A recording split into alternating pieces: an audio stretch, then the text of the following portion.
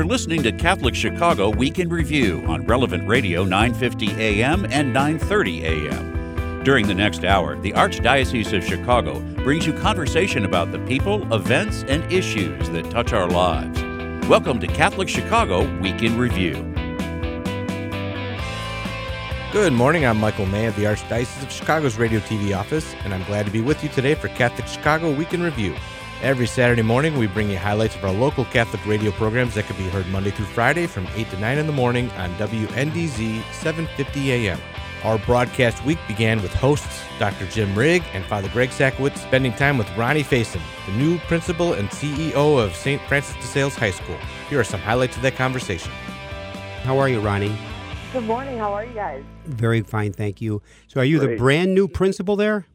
I am the brand new principal there. I took my assignment maybe about little more than a month ago, and so it's been a blessing to be back home in my community, a place that I love and means so much to me. So it's definitely a coming home story.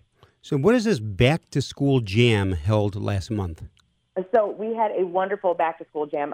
So it was an opportunity for us to obviously, with COVID and all of those things, social distance and be mindful of those things, but also to get our community back engaged in everything that we do at St. Francis de Sales, because we're not just for the students that we serve, we're for the whole community. And I really wanted to bring our alumni back, our parents, our students, and really let them know that this is going to take a team, and I need all of their help and support. And so what we got was an outpour of the most amazing support and love from our alum, our current families. But they just came out in droves. And so we had almost 120 people there at the event. And they brought school supplies and they brought things for our building. And so it was an exceptional experience. And it was an outcry of like, we're in this with you. And so that meant a lot to me. Yeah, Ronnie, it's absolutely incredible to have you as principal of St. Francis de Sales High School, particularly as an alum. And you mentioned you've been there for about a month and a half or so. I'm just curious, how did you, or maybe why did you accept the call to go to St. Francis de Sales to lead? So I know that, when you learned about the opening, there must have been a moment where you said, is this something I really want or not? What compelled you to pursue becoming the principal of your alma mater? Sure. So I was very careful, right, because there's this feeling about going home that if you don't meet the expectation that you're doing it on your home turf. And so that gave me a little bit of anxiety, and it was a little bit of fear there. And so I reached out to the people that I respected. Mary Kay Ramirez and Diana Serrano are two of the people that I respect greatly, and they're both still leaders in the building. And I reached out to them and I said, do you think that this is a fit for me? And if you don't think it's a fit, I'm okay with that. Please let me know that, right? And they reached back out to me and they said, we support that decision and we support your decision to apply, and we're behind you. And so that meant a lot to me. So getting their approval that this was the right fit, because they've known me for years, right? And so we've continued those relationships. And so when they gave me the green light, it made it okay for me to take that next step and apply and then interview. But also, St. Francis de Sales, some of my fondest memories are in that building, right? And I think it's such a special place, and it's meant so much to myself and to my sisters. My whole family attended, okay? So I have two sisters, three of my cousins. So we're very invested in St. Francis de Sales. And previous to that, we went to St. Michael's School, which is now closed, but that was a special place for my family as well. So being able to be home and grow a place that already meant so much to me, it's just one of those feelings, right? I drive to work every day and I go down the new Lakeshore Drive and I kind of do this, prayer to God. And I said, thank you for allowing me to be in this position. Thank you for allowing me to do the work that I'm doing and allowing me to have kind of that my dream job, right? This is what this is to me, and it's a passion project. I very rarely leave the building. I know that sounds super weird, but, the time flies and I'm super happy there. So it's like, by the time I look around, it's like 9 o'clock and I'm okay with that, right? And I just think that what we represent as a school and as a community is so special. And I just want to be a part of everything that it is. Now, Ronnie, let me ask you this. When you were in high school, starting as a freshman at St. Francis de Sales, were you thinking at that time in your life, I would like to one day grow up to be a teacher and then from that, a principal? I didn't know it was possible. I'll be honest. I didn't know it was possible. I was first generation to go to college. There wasn't very many people that looked like me that were in roles of leadership. And so I don't know that I could even fathom what that dream was. I think at some point there were amazing leaders throughout high school that, said, Ronnie, you got this thing, right? And I think you're able to work with students, and that I had this vision that was helped, that my peers helped me create, and that, the leaders in my building helped me create. But to be completely honest, I couldn't have dreamt that. It just wasn't within my vision or my scope of understanding. Well, I think of Dr. Jim Rigg, who started as a teacher, and then from teacher became a principal, and now at the Archdiocese of Chicago. And Jim, I know, misses the classroom as a teacher, but in your life growing up, going back through the high school days, sometimes was there an individual or a few people who pointed you in this direction to one day, give your life as, because I know I'm sure you started out as a teacher, you didn't start out as a principal, in that whole area of education. Who planted those seeds in your life? So to begin, it was Sister Suzanne Donner. She was my fifth grade teacher, and she said I didn't talk enough. So she said, Ronnie, you got to find your voice. And I started writing poetry, and she kind of pushed me and helped me find that voice. So she was the first person to kind of think that it was possible for, any of the things that I could dream up, right? She said, your dreams aren't, if they don't scare you, then you're not dreaming big enough. And I carried that kind of piece of advice with me throughout the rest of my life, and I carry it with me now. I tell my students it all the time. But I think I listened to the people around me. I went to my principal prior to this, Dr. Patrick Hardy, and I said, Dr. Hardy, how do I know I'm ready? And he said, you listen to the people around you. And if they tell you that you're ready for the next step in leadership, then you take that, right? And now if they tell you that you're not ready, you accept that too, and you work harder and you continue that progress. And so I think I just really was really cognizant of listening to the people around me when they, suggested something, or when they told me to work on something, that I really took those things. It was never an insult. It was always like, okay, that's what I have to do to get to there and to do this. And I don't know that there was a particular moment that it just clicked, like, I want to do this. I knew that I wanted to have an impact in my community and an impact in students' lives, but I didn't know what that looked like. And for it to come to this point after the journey I've kind of been on is just a blessing. Yeah, so I have to ask the question then, and I know that you're, you haven't been gone for a super long time, but how has the school changed since you were a student there? And are there still teachers there that you had as a student that are now calling you the boss? Yes, sir, there are. So my math teacher is still there. My assistant principal at the time when I attended is now my enrollment person, and I have a dean who was my English teacher. So the ties are very clear, and a lot of the alum stay. So I think that's a beautiful thing that hasn't changed. The alum of St. Francis de Sales come back, and I think it's at like 20% of our staff that are former alum, which is really exciting to me. The enrollment has changed quite a bit. When I was there was about 300-ish students. Now we're sitting at about 113. I have a goal of 200 in 2 years. Everyone keeps telling me I'm crazy, but I think impossible things happen every day, right? If you would have told me 6 months ago that I would be the principal at St. Francis de Sales, I don't know that I would have believed you, right? So I think it's definitely possible, and I'll say come see us in 2 years, because I'm super excited about what we're going to do then.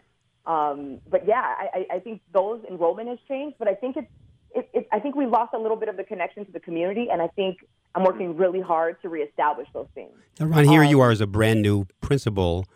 Mm-hmm. It's tough enough starting as a principal pre-COVID. Now you've started as principal in COVID times.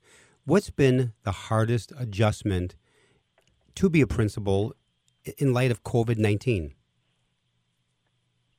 So I think I keep telling my staff that if I can make it through my first year as a principal, working on the doctorate, and still come out the other end, there's nothing that I can't take on after this. But I think there's so many challenges, and the challenges change from day to day. And I think I just continue, and I work with my team to continue to make the best decision for students. One of the things that we faced was, how do we support students and make sure that they're safe? We don't have a trauma hospital here on the southeast side of Chicago. The closest trauma hospital is about 45 minutes away, and so that was some of the things that we took into consideration as we decided how to support students. But I think every day the challenge changes. The hardest thing, I think, for me is not having kids in the building. I want to see our kids. I want to continue to communicate. I want them to feel like that's a home base, and for me it was home base. And so that's hard. But I think every day a new challenge identifies itself, and I just find myself looking for, those supports for my team and making good decisions for kids. I think that's just the goal every day. Now, did you say you were in the process of going for a doctorate? I am. Where at? Aurora University. So you're a brand new principal on a high school level and studying for a doctorate. Yes, sir. What do you do in your free time? So it's funny. I don't know that I have any. And people keep telling me the work-life balance, but I don't know about that yet. So I'm up at about 4:15 in the morning, driving out to Lombard, and I go and train at an amazing gym out in Lombard, and and then my day starts. And so I'm going to be honest, I'm okay with that. Like I really enjoy the work that I do. I love the schedule that I have, and I'm not sitting down anytime soon. So I think for now I'll continue pushing until there's a place where I go, okay, there's nowhere else to grow, which I don't think will happen. So I'm okay with that. What have you seen about the school that you find particularly gratifying or pleasing or attractive? And if you were talking to a family that was interested in perhaps St. Francis de Sales, what would you highlight as being particular, benefits or strengths of the school? So I previously came from Proviso East High School out in Maywood. So we served about 1,700 students. And wonderful school, right? I can't say enough amazing things about the school. Our school, it's so special because we have 113 students, but we get to offer them that one-on-one attention. I know every single one of my kiddos' names, right? They show up and show out every single day, and we have 95% attendance in all of our classes, and we're super excited about the way that we interact with our kids. I keep using this kind of reference to our staff is that I want to be this cool, funky, weird school on the Southeast side. In that, right, our kids, they're really into drama. They're really into art. They're really into these things. And I think we didn't do a good job of asking them what they were interested in. And so now that we've asked, I've been implementing that throughout our building, right, with art, with ideas and things that are important to them. So I think if someone asked me why I should bring my kiddo to St. Francis de Sales, I would go, why wouldn't you, right? Because our education, the standards that we set for students are high. I've always felt that if you set the standard high, kids will meet you right where you expect them to meet you. If you set it low, they'll meet you there too. So the expectations and the rigor is high for our kiddos. On top of that, we're facilitating that growth. High school's 4 years. What I'm creating in our kids and my team is creating in our kids is the ability to function outside of that. So post-secondary, we're creating plans. And those plans don't always include college, right? And so I want our kids to be ready for the next part of their lives, whatever that may be, trade, military, whatever it is, and conceptualize what that looks like. Because I didn't get that chance, right? Me and my mom, we sat at the table, and she said, how do you go to college? And I said, I don't know. And we didn't have that basis of trying to figure out what post-secondary looked like. So I think we do a really good job of pushing our students and identifying what they enjoy and then making plans for them post-secondary. Now, Ronnie, you've been there a month and a half already. Yeah.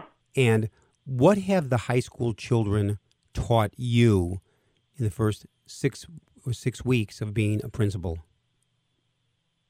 It was funny. They had questions, and they were articulate, and they were very clear and concise.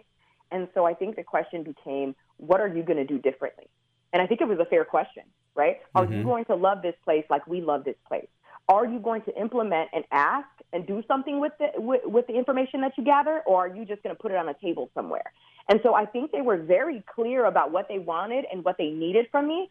And so it made my job, and I'll be careful how I say this, right, not easier in that I knew what the goal was, right, and what they needed to be successful. And so I think the way that they reach out to me, even in COVID, right, in an email, in Zoom conferences, and any of those things are very clear. This is what we need, Principal Faison. This is what we need. And every time they call me Principal Faison, I want to cry, right, because it doesn't seem real to me. It just doesn't seem like I'm here yet, and it still seems very new. I'm still very grateful. Yeah. As you look into the future now, with this year, and also when they call you Principal Faison, I remember when I was a seminarian, and all of a sudden I became Father Greg. I turned around and said, "Are you talking to me?" Because it was so new, and I'm sure for you too, Jim. All of a sudden, you go from being a student to a teacher to administrator to the Archdiocese of Chicago. In the last couple of minutes, Jim, why don't you ask another question for Ronnie? Well, I would love, it's been great to hear from you, Ronnie. I would love for you to just spend a minute to offer our listeners the phone number and website of St. Francis de Sales in case they're interested in learning more. And as you do that, if you could just mention briefly tuition assistance and scholarships. Sure. So we're a Big Shoulders covered school, and so there's lots of opportunities for us to support and help families. And so sometimes the fear is that they don't come to the table because, they look at that tuition piece. But we're here to help and support you. You can contact me. I'm all over social media, so please follow what we do, right? Any of the work that we do within the building, events, any of those things, you can follow me at POC_Principal Vibes on Instagram. Again, that's POC_Principal Vibes on Instagram. And then the phone number is 773-731-7272. The number once again, Ronnie? I'm sorry? The phone number once again? Sure. 773-731-7272. And the website is www.ssdshs.org. We wish all the best to Ronnie and everyone at St. Francis de Sales High School as they begin this new school year. We now hear from the Voice of Charity. Co-hosts Marie Jokum and Bridget Murphy spoke with two guests about how pop-up food pantries have helped thousands of people provide food for their families during COVID-19. Let's take a listen. So, in recent years, as the world has adjusted to major changes in how we shop, thank you, Amazon, pop-up stores have emerged as a smart and creative and effective way to get people to products they need. I know my neighborhood loves pop-up shops, especially around Christmas time. So during COVID-19, Catholic Charities and our parish partners have taken this sort of creative new idea to make sure that the people that we serve get what they need on a daily basis, which is so cool. And the result has been two new pop-up food pantries, one in the Pilsen and one in the Little Village neighborhoods, that have served thousands of adults and children since April. And as most of us know, those neighborhoods have been particularly hard hit by the pandemic, both in terms of the virus itself and the economic fallout from the virus. And part of this response has really been because of parishes. And parish partners are really the lifeblood of Catholic Charities' work. We use parish donations, we use parish spaces, parish staff, and parish volunteers. So we are truly a giant Catholic community trying to serve our neighbors. And today we are joined by our pop-up pantry leaders that's a new title for them. They actually have other titles. Mary Lou Gonzalez, who is Catholic Charities Director of the City Southwest region, and Dominic Fayer, who is a dedicated volunteer at St. Paul's Parish in Pilsen, where one of the food pantries is set up. Welcome, Mary Lou and Dom. We're so happy to have you. Thank you. Good morning. Good morning. Glad to be Thank here. you for having us. So let's just start at the beginning. Mary Lou, would you kick us off? How did the pop-up pantry start? Well, as you mentioned, Bridget, you and Marie mentioned the fact that the hardest hit communities were primarily the Latino communities in Pilsen and Little Village, which is a zip code of 60623 and 60608. And both of those areas were really hard hit due to COVID. The Chicago Food Depository, who is another one of our partners, they actually had turned around and indicated the huge need of creating a pop-up in those two communities. And, of course, the relationships that we carry in Catholic Charities is critical.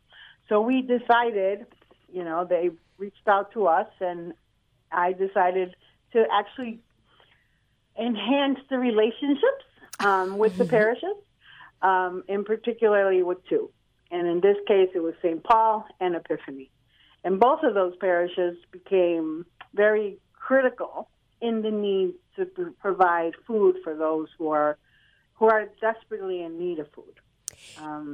So, yeah, Mary that's how Lou, it started. I think one of the cool things about this, about what you did and what our parish partners did, is that there are already these relationships. So you see a need, you have this larger resource, right? The Chicago Food Depository saying, how can we deploy this food to the people in need? And you and your counterparts are able to say, well, we can do this because we have fabulous parish partners. Can you explain to us a little bit how the distribution of food takes place? I know these two parishes are about 3 miles apart or 4 miles. How far apart are they? They're roughly about 5 miles apart, give or take. Yeah, it's an estimation. But honestly, the work is done. We, Catholic Charities, are really the conduit that kind of puts the place together, informs the Chicago Food Depository, and does all that. But the people on the ground who are doing the work in conjunction with Catholic Charities is really the parishioners, and it's the parish. So right now, at Epiphany, at this moment, as we are speaking, there is a huge truck that is unloading pallets of food, and there are tons of volunteers who are pulling them off the pallets. On Thursday, Dominic will receive a huge truck, and he will, with his volunteers, he will actually have the bunch of pallets that need to get removed from the truck. And everything is done by volunteers, everything. There's table setups, there is line setups, there's the social distancing that needs to take place. All of that is done directly by the volunteers. And it's all parish community. So in many ways, it's this constant collaboration that we continually see within the region itself. So, Dom, yes, here I am. you shouldn't have answered the phone that day. How did this? Don't you know to screen Mary Lou's calls? Oh no, it was a pleasure to hear from Mary Lou, and she knows our pastor, and coincidentally, our pastor, Father Mike Enright, and Father Dan Long at Epiphany are good friends, and I know them both very well, of course, and so yes, a great partnership for all of us. And tell us a little bit about how you get the word out. As we said, I mean, sometimes the strategy behind a pop-up is you don't know it's there, and like you come back home Tuesday and there's like an arts and crafts store. Obviously, we want people to know that the food pantries are there. So how did you start communicating with the community? Well, we have flyers that we distribute through various places in the community. Additionally, the announcement at Mass, social media, of course, through our Facebook page and our internet page. We make the announcement. But as so often is the case, the best form of advertisement is word of mouth, and we find that the word spreads pretty quickly. That when the truck comes in and folks notice, and neighbors begin to phone their friends and relatives, and then from that point the line forms very quickly. And we have found that when we started this and 350 boxes of food, I thought, oh my goodness, we're going to have all this left over. What do we do? And I was told, oh, just watch, not to worry. And sure enough, we would define a time of, let's say, 11 to 2 that we would be distributing. And my goodness, within an hour and a half, we would have everything distributed. And there we were telling folks, so we're so sorry, we've run out already. Right. And we requested to increase the number of boxes as time went on. And finally, 350 or so, was the amount of boxes that we all seemed to be comfortable with. And now we did this for 6 consecutive weeks, and I know we provided a great service to the community. Do you have a sense of how many families you've served so far? Well, in that 6-week period, we served. Based on our stats, 2,070 households. Wow. And in those households, based on the statistics we gathered, there are 8,280 human beings, individuals, live within those households, of which, of that 8,280, 3,000 of those folks are under the age of 18. I mean, that is really incredible. I think the way you just framed that 8,280 human beings, I think that really highlights, Dom, like the impact that this pandemic, this time has had on actual people. And maybe, Mary Lou, can, as you kind of sit with the regional hat, as you sit with the hat of knowing what the realities of life are like for folks, can you tell us a little bit about their circumstances? Paint us a picture, if you will, of who is coming to these pop-ups. Well, and I cannot reaffirm what Don is saying because it's true. I mean, the amount of people that human beings are being served. And to think of it in that terms is really important because it's not about numbers, right? It's about the mom who has 6 kids and is a single mom and lost her job. It's about the mom who has, is taking care of her grandson and her granddaughter, and her daughter lives with her 2 kids. It's about the father and the mother who dad's not working right now or dad's hours are cut, and they need food.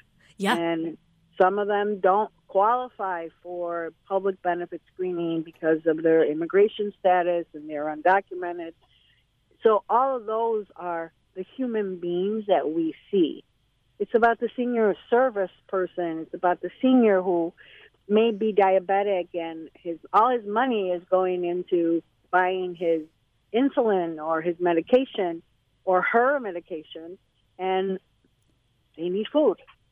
And this is the most basic way of providing something for someone who is in need.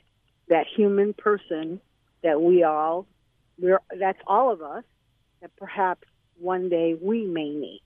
Yeah. Mary Lou, thanks for saying that. I mean, I think we talk a fair amount at Catholic Charities about mercy, and mercy is something we really show each other, and we show each other throughout the life cycle because we're all in need at some point, spiritually, materially, and it is a constant, continual give and take among human beings. So beautifully said. It's really important for Catholic Charities to be in neighborhoods. Our regional presence, it's not always a building, and we're not always in parishes. Sometimes it's a cluster of services. But to have people like Mary Lou who know the neighborhoods, know the dynamics, know the leaders, and by leaders, that certainly isn't always title. That's can you bring people with you? And that's really, really important when you're trying to deliver human services and build up communities. So those regional offices are really, really critical. Mary Lou and Dom, could you each take a minute? And Mary Lou, we'll start with you. Tell us why the parish partnerships in particular are so important and what they mean to you and your role. Well, from my perspective as a regional director, and my colleagues I think will agree with this, is that most of the time we are the face of Catholic Charities. So our task is really to engage the parishes as much as possible, our partners as much as possible, and collaborate as much as possible with as many people as possible in order to serve. That is our mission within Catholic Charities, to serve the poor, to serve those in need, and to address those as the time goes on, because there is no compromise in the dignity of the human person, which is a Catholic social teaching. And those acts of mercy make a huge difference in a community. As subtle as they may seem, the impact is so great. Beautiful. Because it goes beyond numbers, it's about the human person. Amen, Mary Lou. Amen. We can end the show right here. But I think that's beautiful. I think you're highlighting, right? Like going back to what Dom said earlier about the human beings that we're serving. I think we sometimes get lost kind of at that high level, and we have to bring it down. And you're right. There's no compromise in serving the human person. I love that. Beautiful. How about for you, Dom? What have you seen, not just this particular food pantry, but in terms of your parish activity in the community, and or what you've learned about Catholic Charities in this time? Well, from any parish, I think we all share one common thread, and that's we're challenged when it comes to resources, whether it be financial resources, volunteer resources, or whatever. But that's a universal challenge amongst the local community parish, and to have a partner like Catholic Charities is invaluable to us. To provide this connection, we would not be able to do this, this food pantry without them. And so, yes, very, very valuable for us to have partners such as Catholic Charities in this instance. I think too what you both are highlighting, and for our listeners too, this is really an opportunity to think creatively, right? This, as you're listening and you think, okay, what can my parish do? What can my community do? That's, we are here for that. So if any of this has sparked any thoughts in any of our listeners, we want to be able to partner with you. We want to continue to do creative alternatives to serving those in our communities. And I think that's a beautiful thing that COVID has sort of brought out in this time. So thank you so much, Mary Lou and Dom, for being here today. Well, thank you. Thank you for having us. For more information about the services offered by Catholic Charities and how you can help, visit CatholicCharities.net. That's CatholicCharities.net. Time now for a break, and when we return, we will hear about the balancing act that couples undertake in their relationships. Back in a moment. When you think of the word neighbor, warm and friendly thoughts come to mind. Think of smiles across the yard, positive wishes, and looking out for one another on an ongoing basis. Catholic Charities' Neighbors in Need Fund inspires all of these and much more. We've seen an unprecedented number of requests for assistance this year from people who have never needed help before. When you make your gift to the Neighbors in Need Fund, you are igniting hope in the lives of your most vulnerable neighbors, especially individuals and families who continue to struggle to put food on the table and keep a roof over their heads. Your gift will give them the resources they need to overcome the unexpected, very serious circumstances in which they find themselves now. Give online at CatholicCharities.net or call 312-948-6087. That's 312-948-6087. Catholic Charities Neighbors in Need Fund. Thank you for helping build a world of kindness, one neighbor to another.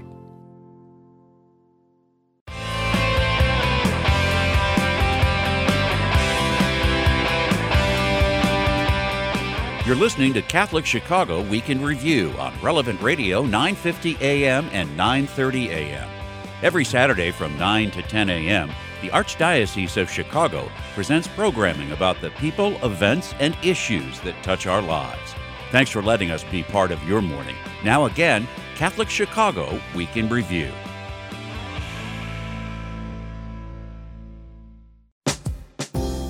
Welcome back to Catholic Chicago Week in Review, a program that brings you highlights of our local Catholic radio programs that can be heard Monday through Friday from 8 to 9 in the morning on WNDZ 750 AM.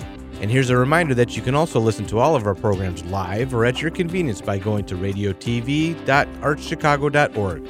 That's radiotv.archchicago.org. And our radio programs are available on all your favorite podcast platforms, including Spotify, Apple Podcast, Google Podcast, and Anchor. So subscribe today. We continue our program with a segment from Built on the Rock, the monthly program that helps people to build their marriages and relationships solidly on the rock that is Jesus Christ. Hosts Father Brito Berkmans and Sandy Labouvi reflect back on a conversation they had with a couple earlier this year. Here is a highlight. Hi, Sandy. Good morning. Good morning, Father Brito. How are you doing? I'm doing good. It felt nice to be driving into the city. We are all locked up inside, and even though the city looks a little bit deserted, it was nice to see the city and see the people. We are all trying to strive for some kind of normalcy in the midst of this pandemic. Wouldn't you agree? Oh, gosh, of course. And it's gone on much longer than anyone would have imagined. It's just crazy. I got to say, though, it was nice this weekend. Speaking of some elements of normalcy, it was really nice to be able to turn the football game on with two teenage boys, I'll tell you, in my home, usually you could hear the sounds of the football games on Sundays during this time of year. So it was nice that we were able to experience that again. Although even though we were able to watch our favorite Chicago Bears play and squeak out a victory in the last moments, right. It was still so evident how things really just aren't normal. We had the game on, and I remember early on in the game talking to my boys because you could see there was no one in the stands, really. Yep. I mean, the stands were empty, but they were piping the sound of the crowd into the game. I know. So as you watched it, it felt like you were listening to a normal game, and for a moment you could almost get lost in that. And then you'd realize, wait a minute, there's nobody there. So I just even wonder how that feels for the players to play in that kind of an environment. You're used to the crowd, and I know. But I'm sure they get lost in the heat of the moment, the game. I'm sure. I don't know. Yeah, I'm not an NFL player, but I would imagine it feels very different. Even though on some level we have a little bit of our normalcy back, I'm sure it still feels very different for them. Right. I really, we human beings have great strength for survival. We try to deal with whatever comes and try to survive. And that is what we are doing. But I don't think that God wants us to grit and bear it. Mm. And, 3 days ago, we just celebrated the Feast of the Exaltation of the Cross. Yes. The whole idea of the cross. Jesus didn't have to go to the cross, but he did out of love for us. And I think this pandemic has proved to be a cross. Because what is a cross? Sure. Cross is not the suffering that we bring upon ourselves. Cross is that inescapable suffering, inevitable suffering that we can't avoid, and it comes to us no matter what. And this pandemic we have no control over it. Either we can fight it and we can do nothing about it, or accept it and do the best we can. And I think a lot of us are trying to do that, but we should put our trust in the Lord. Like we said it in that show, when the last show we had in the studio here, when we interviewed that couple, we all try to do the best we can. Right. Well, I think that's a perfect segue into talking about that show. That was all the way back in February when we had interviewed that incredible couple, Joe and Siobhan Howe. Yep. That was just such an enjoyable interview. It's been some time, so maybe for the benefit of our listeners, probably even for you and I, Father Brito, why don't I just recap a little bit about that show? I think it'll be good to get a quick summary of what they said. Yeah.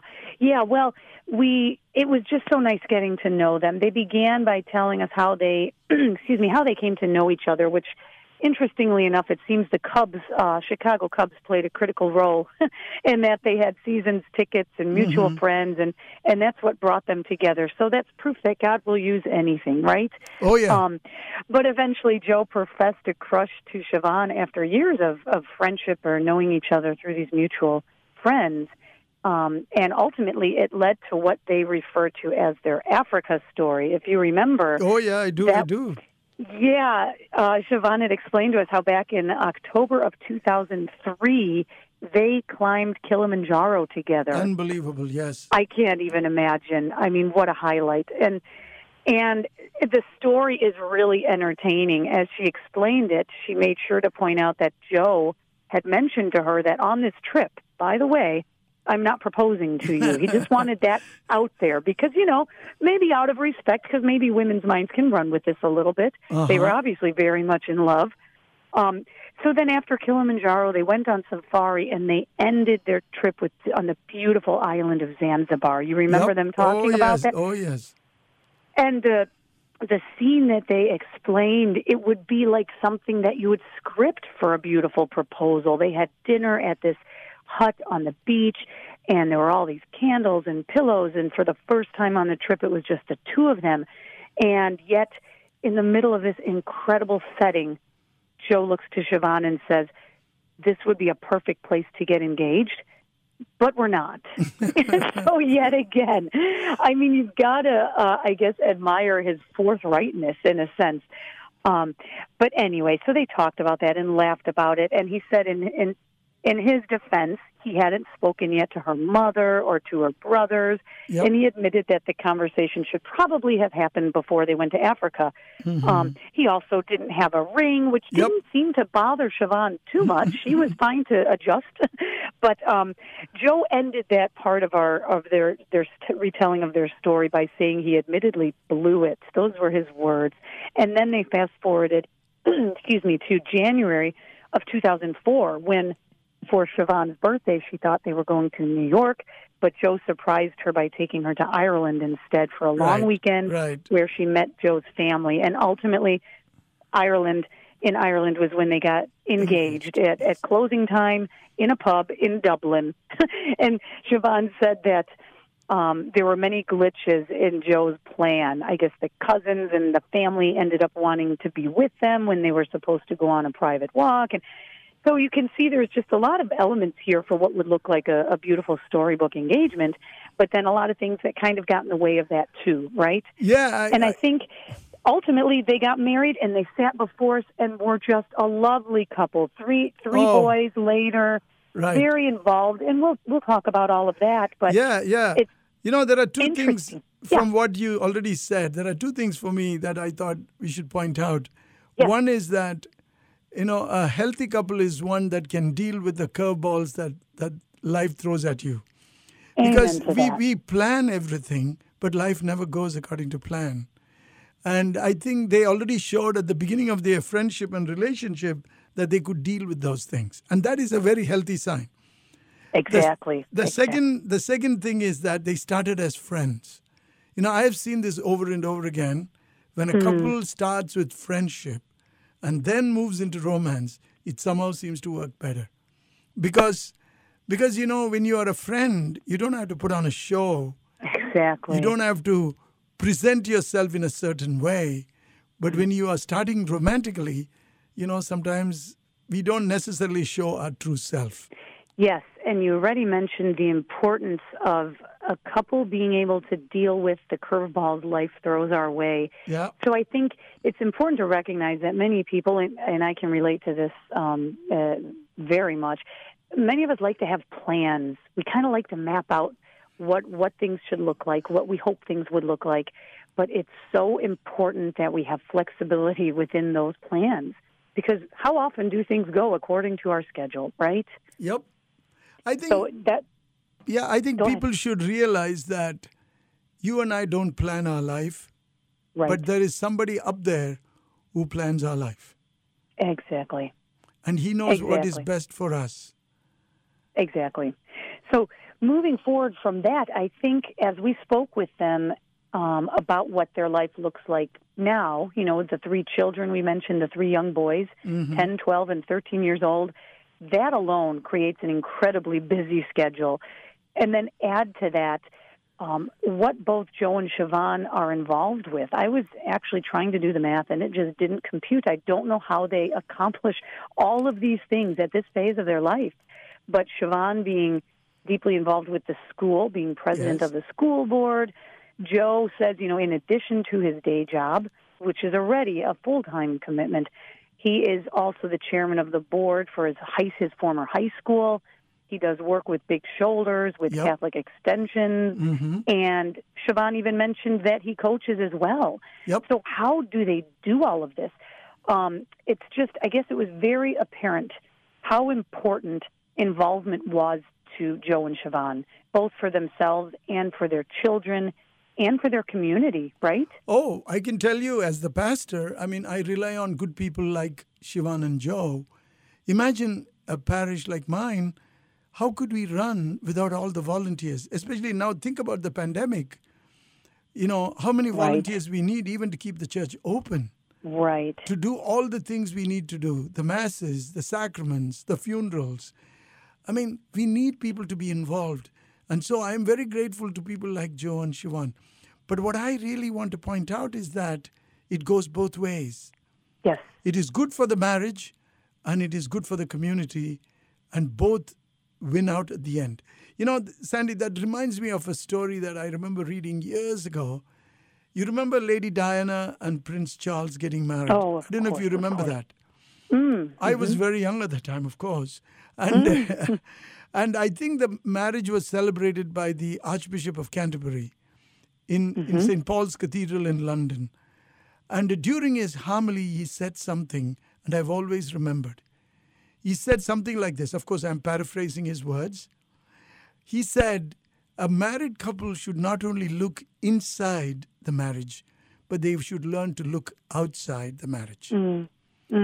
See, God does not bring you together just for the two of you. And that is why children are important. And I always tell couples, you can only look at each other obsessively only for so long. You need to eventually turn the gaze towards the third person, the child that is the embodiment of your love. If a marriage is not outward directed, it becomes stagnant. And I think so, the whole idea of community involvement is so important. Couples that are involved, I think they have a better marriage. Not to the detriment of their own time for each other, but being able to balance that. And it is also an important lesson to teach your children how it's important to give. So, don't you think? I do. And I just want to highlight when you talk about this community involvement, some couples are blessed with children. And that becomes I know, of course. Yeah, for me personally, that has been like my primary mission field is my boy. Absolutely. That is your first duty, of course. Right. But then for the couples that maybe don't have children, there is that outward community where you can make that impact. So for Joe and Siobhan, actually, they have both. Yep. They have quite the community at home between the five of them, but then they also focus beyond that to the external community. And what I loved, if you remember, Siobhan had mentioned, and it gets to a point you just made, she had said that she and Joe want to make their community the best that it can be. How much they love their community, and they want to make it the best they can be. So to your point, not only does that involvement reap blessings upon them and their family, but they want to give that back to the community as well. And when you can do that simultaneously, what an incredible situation, right? Exactly. But I think, Sandy, every couple, every family can get involved in some way. It's not that, there are some who can do more, some who can do less. Sure. I mean, you encourage your boys to be Eagle Scouts. You have encouraged your boys to give it to the parish. Like I know Brian is an usher, Zach was an altar server, Brian was an altar server, right? So there are many ways we give. And it's a very important lesson to teach our children that in our Catholic Christian faith, it's about caring about the others. Right. And that's a very important lesson. Right. And on that point, Joe had stressed how that involvement, even though you might think it's a lot of time taken away from the relationship, distractions, however you might want to see that, Joe talked about how that brought them closer together. And he talked about them having the sole purpose. And I have to think about it. Which sole purpose? Like the sole purpose, their purpose of contributing, sure, their main purpose, but it's also a deeper soul purpose. Do you know what I mean? S-O-U-L. Yeah. And it's kind of funny. He talked then about how they have this identical faith and this common mission, and that's what they want their life to look like and their family to look like. Yeah, it is beautiful how they draw from their faith. I mean, both Irish Catholics, they're very strong, and they have that sense of identity that comes from their Catholic faith. Our thanks to Father Brito and Sandy for that great conversation. Our final segment today is about mission. Host Megan Mio from the Mission Office spends time with Father Colin King, a Franciscan friar on mission in the Diocese of Montego Bay in Jamaica. Let's take a listen. How has the pandemic, how has COVID-19 affected your communities? Jamaica, as an island, one of the easy things to do is to close the borders. And so before many cases came here into Jamaica, the borders were closed. Now, that saves us from the virus. However, Jamaica has the largest section of its economy is tourism. And in fact, Jamaica is I don't know quite how to say this. In terms of its GDP, Jamaica is most dependent on tourism compared to any other country in the world. It accounts for almost a third of the economy. So if you close your borders, while it's protecting us from COVID, which is great, all that cash flow from tourists stops. that's a huge concern. So our economy is contracting. Jamaica the economy grows just under inflation, typically year over year.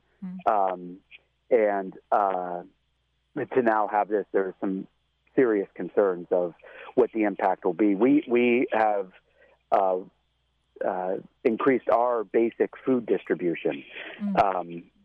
Early on in this pandemic, again, where I'm at, it's called the Bush in rural Jamaica, we go door to door and deliver food packages because the churches where I am cover 12 different districts, different neighborhoods or cities.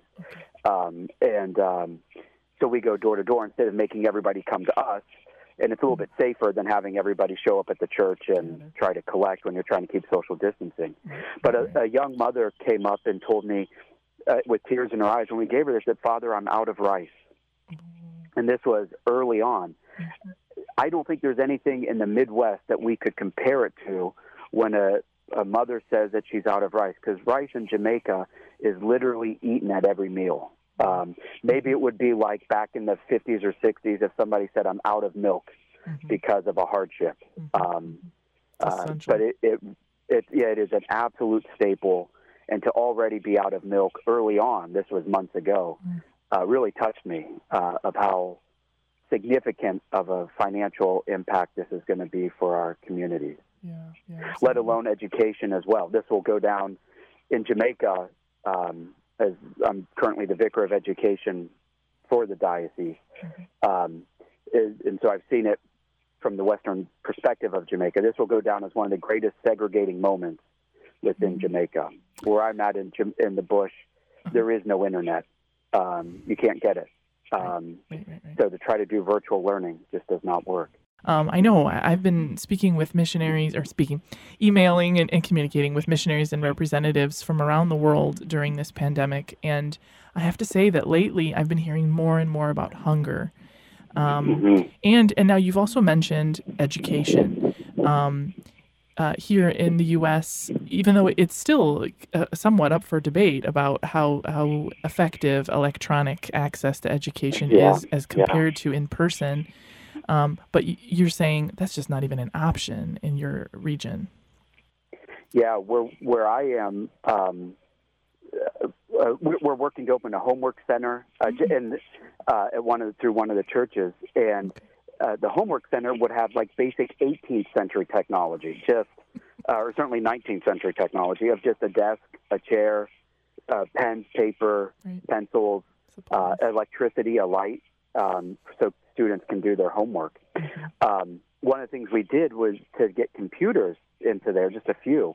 And because of, again, a little rural, it's called the Bush in Jamaica, there's no internet service that's reliable out there. And then, again, it kind of becomes the trappings of poverty make it to where, certain options just are not available. And so there is the possibility of buying data for your phone, which most students would use a smartphone instead of a tablet or a computer. However, it's expensive. And by the time you watch a video or instructional video, your data's used up. And that kind of, parents have a very hard decision to make of, do we use money for food or for education? And, both are very important. But, of course, we know, like, as a former teacher, Maslow's hierarchy of needs, you're going to focus more on the immediate need. And so that's why I think COVID will come down as one of the greatest segregating factors in Jamaica, but also the United States. I mean, being from the United States, I have sisters who have children, my nieces and nephews, and the school and my friends from there, and what they're going to do. I mean, there's a lot of hard decisions that are there, very important decisions. But there is something where having some more resources can allow buying a laptop to learn from home, or to have internet access, or to even be able to pool resources in a community to have tutors or help that just is not a reality currently where I'm at. Yeah. Wow. You said you've recently become the vicar for education. What exactly does that entail, that role? Well, I'm still trying to learn it. I got the honor just before COVID hit, and so part of what we are the largest land. Jamaica has 3 dioceses. The Archdiocese of Kingston is the original diocese. Mm-hmm. We here in Montego Bay Diocese are just over 50 years old, but we cover the largest landmass of the diocese. And then there's a newer diocese, which is the Mandeville Diocese, which is a small one on the south coast. Okay. Part of what we're trying to do in Jamaica, there's not as strong of a separation of church and state like there is in the United States. Mm-hmm. So, for instance, we just opened a new high school, all-boys Catholic high school in Montego Bay. That'll be opening this year. In the midst of the pandemic, we're still trying to show the ways in which God is with us and great things are happening, and that there's hope beyond the difficulties of this pandemic for a future. And but we don't have to pay teachers. Like, although it would be a Catholic school sponsored by the Catholic diocese, the government pays the teachers, and you have to teach fully the government curriculum. So there's some trade-off on that, of course. Yeah. But one of the things that we're really working on is the infrastructure, educational infrastructure here is very lacking. There's 3 million people on the island. Most in Jamaica is a young population. I don't know if there's 900 schools on the island. Wow. And in particular, 2/3 of Jamaica, in the census data I read, is functionally illiterate. And so one of the things that Bishop Burchell McPherson, our bishop, we're working on trying to do is to really try to tackle early childhood education. That if we can get a child and get the early foundations of education, that we can start to address some of the cyclical issues of poverty. Again, as a former teacher, as a Franciscan, where we have a very proud intellectual tradition, I think education is a very important way of helping people and empowering people out of cycles of generational poverty. Right. St. Irenaeus has that great saying, the glory of God is the human fully alive. And I think education is a great way of helping folks to come fully alive. Right. So we're working on trying to get kids 3 to 6, that next 1,000 days, get them into school, start getting them, and the benefits of this is too. And again, this is one of the things that we're seeing at our soup kitchen in Negril, is and Father Jim, one of the priests I live with, it's his ministry. They had, before COVID, they had about 120 meals a day, and then they do breakfast for students going to school, so they can have breakfast before they go to school, and they did about 70 breakfasts a day. Mm-hmm.